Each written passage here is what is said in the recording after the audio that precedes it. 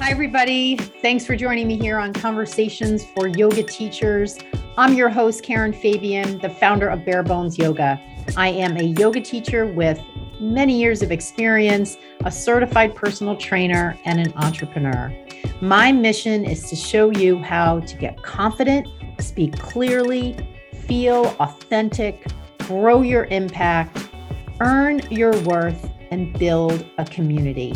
For years, I've been working with teachers in my signature program, the Yoga Anatomy Blueprint Learning Program, and I've seen so many teachers transform, and I can help you get there too.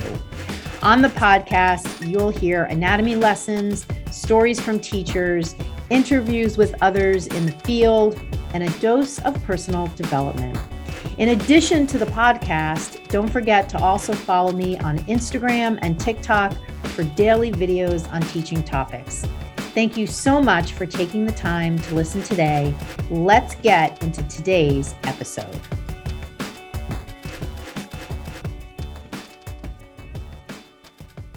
Hi, everybody. Welcome to Conversations for Yoga Teachers. I'm your host, Karen Fabian, and this is episode 222, which I'm not a big numerology person, but I sort of love when an episode is all the same number.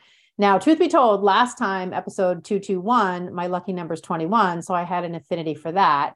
But I'll take 222 as well. I actually have to Google 222 in numerology must mean something. So it'll be interesting to see what that means. I'll have to look that up later.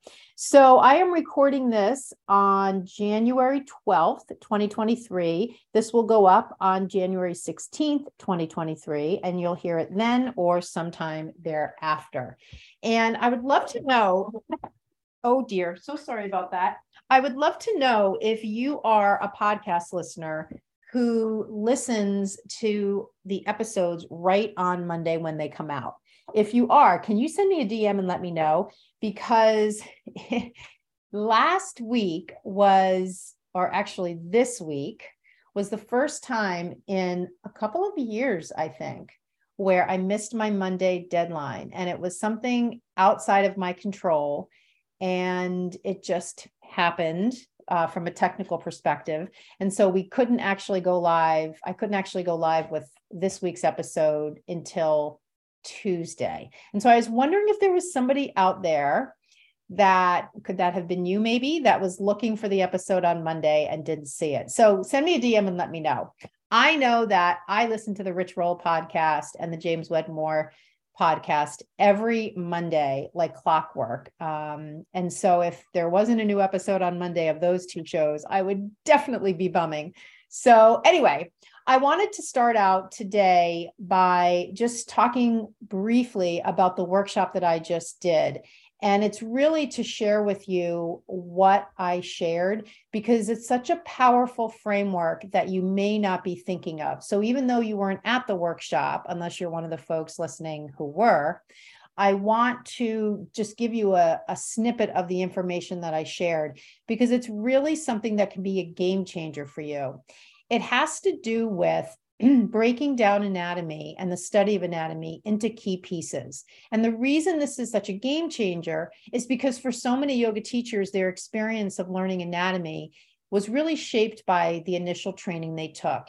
And the initial training they took, in many cases, there's so much variety in how training programs are presenting the subject of anatomy.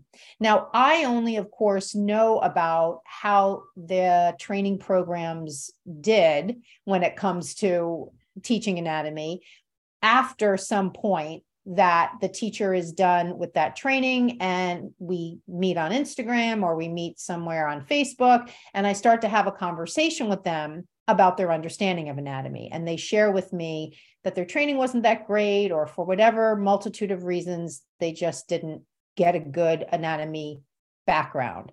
And so that's why I know that this subject really resonates with people. And it's why I am so passionate about sharing what I shared today on the workshop. And that is essentially a framework, a step-by-step process, a blueprint, I call it. Those of you who, if you're listening and you're in my program, it's called the Yoga Anatomy Blueprint Learning Program. And it's really heavy on the blueprint part, because that's the point. my friend. That's the point. It's to give you a step-by-step way to learn this subject that's really challenging and really big.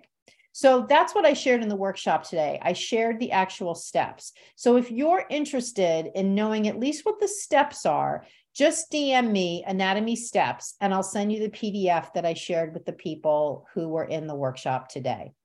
So today what I wanted to do is speak about beginners and teaching beginners, because it is the beginning of the year, and I know that it's a time when there are going to be a lot of beginners in your classes.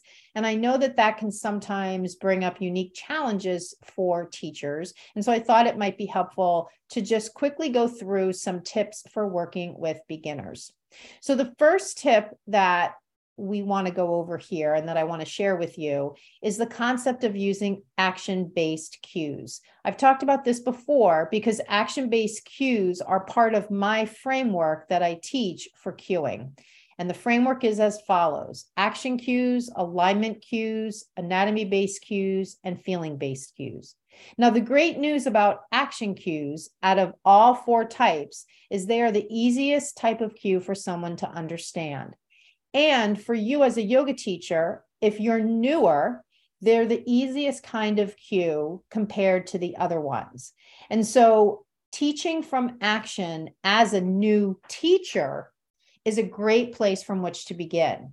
And the good news is teaching beginners from action is a great place to begin for them, because essentially what it does is it gives them very specific, actionable things that they can do to make the pose come to life.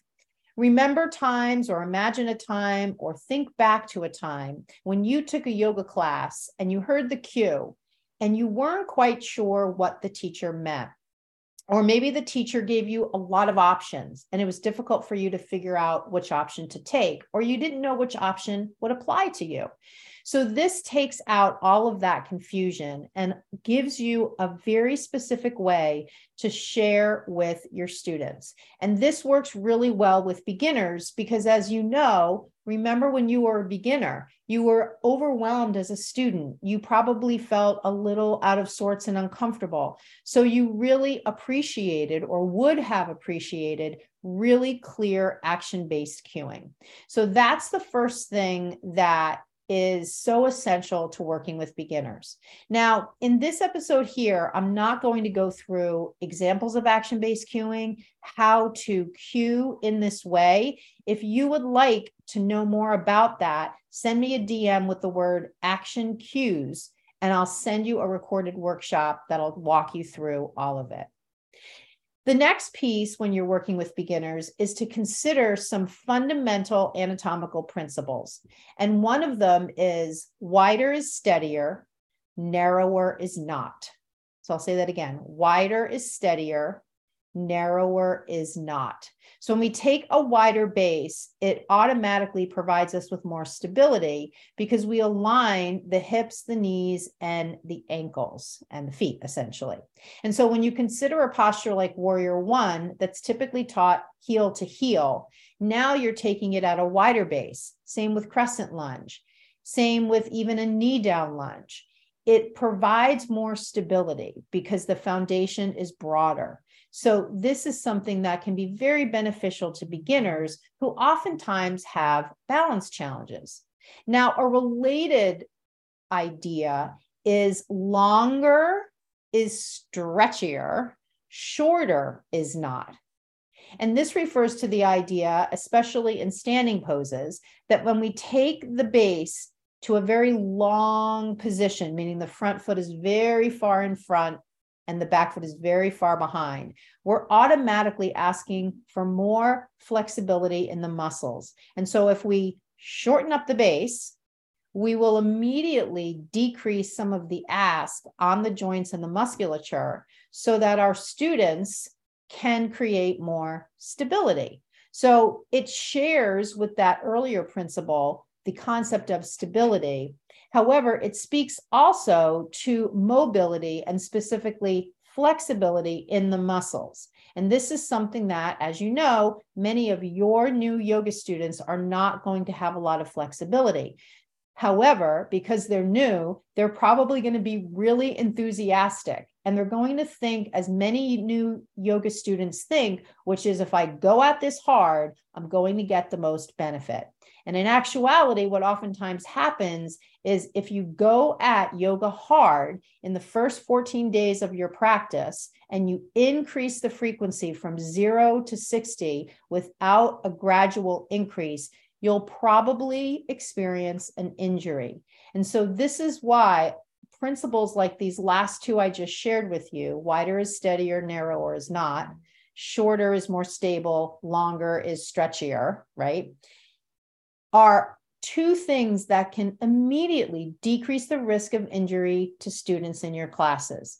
Now, I don't know about you, I hear from a lot of yoga teachers that they are very worried about people getting hurt in their classes. And we'll just take a little sidebar here and address that, because even though we're not going to address it in full here in this conversation, I want you to consider that you have no control over if someone gets injured in your class, because the variables involved in whether or not your student gets injured are most of the time outside of your control. You have no control over who's in your class, their medical condition, their medical history, how they approach the poses to a certain extent, and whether or not they have something in their body that is brewing, ready to go. However, there are a number of things that you do have control over. You have control over how you cue and what you say. You have control over the poses you present in your sequence. And so those two things alone, along with, you also have control over how focused you are. You have control over whether or not you choose to practice with your class, knowing that if you practice with your class, I would say that the risk of injury may increase because you're oftentimes not able to see your students. So when you stop practicing with your class, to a certain extent, it stands to reason that the injuries could potentially, the risk of injury could potentially be decreased, because you as a teacher are able to see your students better, they can hear you better, you can adjust your cues better based on what you see in terms of how they approach the postures. All of those things are challenged when you are doing a full practice with your class. So I want you to think about, if you are listening to this and you are worried about people getting hurt in your classes, I want you to think about what you have control over, very much control over, and you can choose to control those variables. You can control what you offer in your sequence. You can control how you cue your students. You can control the decision to practice with your class or not. And when you make choices on those three variables in a way that I've just described, there is a sense, a possibility of the risk of injury going down. Now, of course, people may still get hurt in your class. You may know about it or you may never hear about it. It's not a 100% thing. And this is the other thing that I've talked about before, which is that the best defense for that aspect of teaching, which is to say there's always some risk involved, is knowledge. And it's not knowledge about certain aspects of yoga, even those that are helpful to have. It's knowledge about one specific aspect of teaching, and that is anatomy. The more you truly understand about anatomy, the more comfortable you will be with the inherent risk involved in teaching yoga, because you will understand the variables involved and you'll know how to mitigate for them in the best way you can. There is no more or less risk, for the most part, in yoga practice when we compare it to working out at the gym, riding a bike, going for a run, picking up something heavy, sneezing, and maybe throwing our back out. There's risk all around. So our best defense is knowledge and the other variables I shared, and mitigating for those. So now that we've taken a little sidebar there and talked about injury, let's also talk about some other things that you can do to help your beginning yoga students. So another aspect that you might not have considered, however, it can potentially be helpful, is to hold off on adding music to your classes, because in that way, your students won't have the potential distraction of the music and they'll really be able to hear you clearly. Another thing that can really help with your beginning yoga students is to give them ample time in the front end of class to make that shift from being in their headspace to being in their body. Now, I'm sure you've got lots of neat ways that you do that with your classes. If you're looking for ideas, you can just take them through a breathing exercise on their back, or you can keep them in child's pose in the beginning of class a little bit longer. You can even just do a guided body scan when they're lying on their back. Doing any of those things or other ideas that you have is a great way to shift their awareness from the outside to the inside. And I'm sure you can appreciate when you do something that's movement-based, the more present you are, it gives you a better opportunity to approach it in a really intelligent way from a movement perspective. So we're talking movement intelligence here. Now, another big variable when it comes to working with beginners is the sequence you're offering them. Now, this can be potentially challenging because if your class isn't for beginners, you might have other people in class who clearly are not beginners and who have been practicing for some time.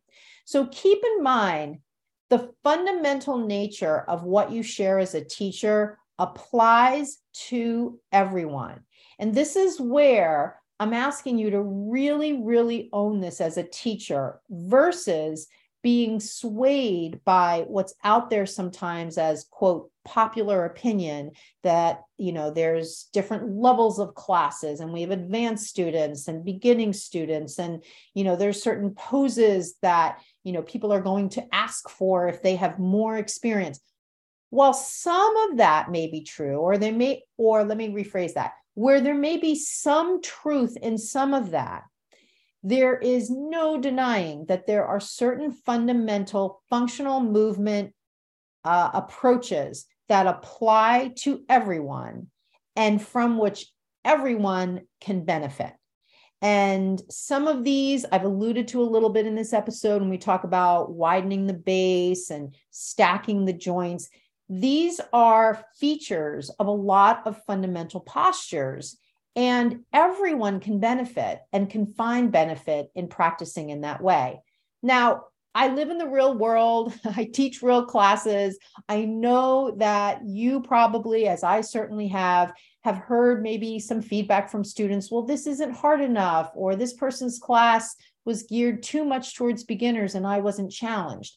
And on the one hand, while I appreciate that that could be the student's perspective, keep in mind, number one, when students are coming to a group class, it's a group experience. It's not an individual experience. Number two, you as a teacher own the what is being presented, the agenda, the sequence, the process. And the more you own that, even in the face of people saying back to you, this isn't what I want, this isn't what I like. You know what? I'm not the teacher for everybody, and neither are you. And so the more we can own who we are as a teacher, how we approach teaching, without being swayed by feedback that's negative, by people that want to maybe take us down or, kind of poke holes in, our persona, our personhood, the more we can be steadfast with that, the less stress we will have, and it allows everybody to do what they want.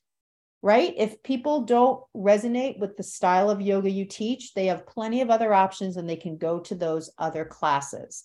Now, that might sound like it turned into a little bit more of an issue than it needs to. I think that absolutely, if you are teaching a class that's geared to beginners and it's titled as such on the website, people coming to that class should expect the flow will be for beginners.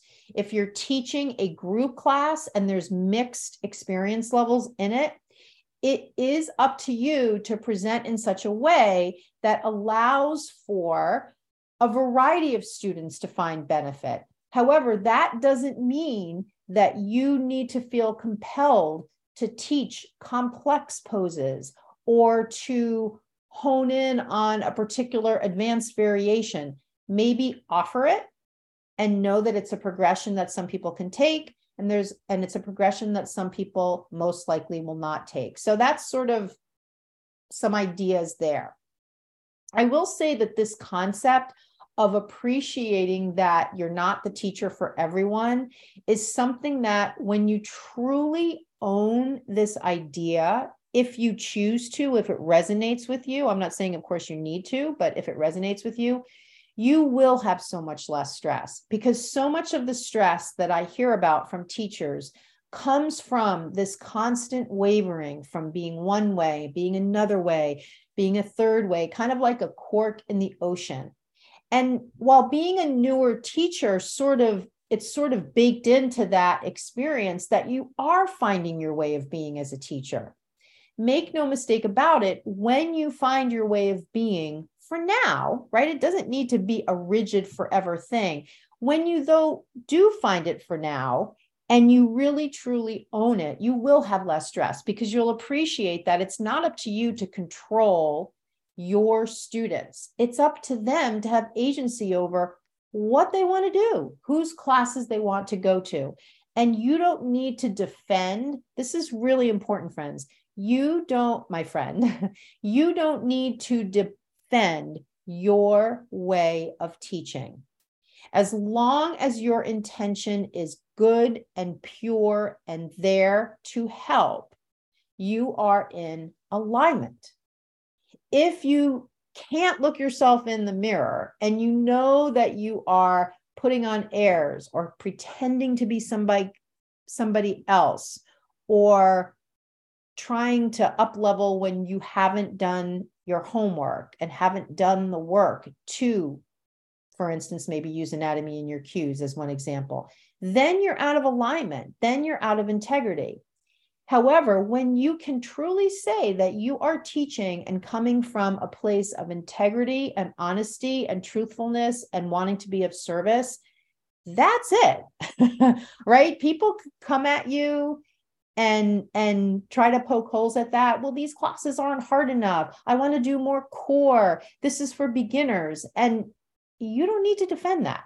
So I really wanted to take that sidebar, because I know that when I talk to yoga teachers, sometimes that is a source of anxiety. And I want to give you a reframe around that so that you don't have anxiety around that anymore. So when we talk about sequencing for beginners, what are we really talking about? Well, we're talking about fundamental postures, certainly your sun salutations. We're talking about offering modifications, different ways to do it. We're talking about maybe a really quick demo here and there to show people how to do the pose. However, we're not talking about getting on the mat and doing the entire practice. We're not talking about having hands down on the mat. We're talking about any kind of demo that might involve something where you can do it from standing, and it's really, really brief. What you'll come to realize is that once you really hone in on effective cueing, you won't need to demo and you won't need to practice with your students, and you'll be able to walk around the room. You don't necessarily need to assist them. You'll simply be able to see at the room from many different points of view so that you can really, truly adjust your cues to be most helpful. So fundamental sequencing involves things that are repeatable, involves postures that typically have a wider base, although may not, that have options where students can modify. I mean, we're not going to actually get into the actual postures here in this conversation. Just know that we're talking about what I'm pretty sure you know about falls into this middle lane versus variations that might involve a little more complexity. And remember, when we understand anatomy, When I hear the word complexity, as someone who has spent a lot of time understanding concepts of anatomy, I hear complexity equals a lot of joint mobility and a lot of flexibility in the muscles. And typically, what makes postures challenging for people is that they don't have the requisite joint mobility and they don't have the requisite muscular flexibility in terms of the tone of the muscle itself, so that they're able to get into, and I'll just use a yoga word here, appropriate alignment, proper alignment. In the exercise science world, it's not really called alignment per se. It's really more about the kinetic chain and creating neutral stacking in the kinetic chain. In the yoga world, we're referring more to things, it's referred more to things like being in alignment. So if I say to somebody, come into tree pose, or I say to somebody, come into tree pose and take a variation where your leg is in a lotus position, that second scenario is going to require a lot more mobility in the hip, especially as it relates to the ability to externally rotate the hip, which means the internal rotators need to be a little more lengthened, a little more flexible. So that's just one example of understanding how providing a variation for tree ups the ante. And this is why it's so critical when we teach beginners to really have intention behind any variation we offer, and to appreciate that if we offer a variation that's outside functional movement patterns, it's going to increase the risk, increase the complexity, and potentially take the student out of alignment. And so this is why, again, I keep coming back to this common theme. This is why understanding the key aspects of anatomy avoids all of that, because now you're going in to teach your class armed with the correct information, the information so that you are aware of the different postures and the functional requirements on the body of each one. And that is how you can actually create sequences that have real integrity and can be targeted to different types of students. As we wrap up here, one of the last pieces about teaching beginners just comes from your way of being. Remember when you went to your first yoga class, you probably felt really awkward and nervous.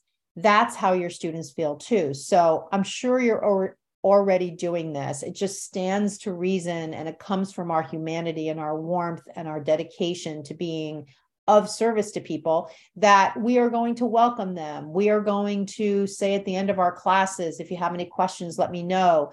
We're going to do things like hang out before class and after class for that sheepish, shy student to approach us and get up the courage to ask a question. We're going to encourage people. We're going to invite them to come to another class. We're going to invite them to ask questions at the end of class. So these are all the things. We're going to show them where the props are so they can get their props before class.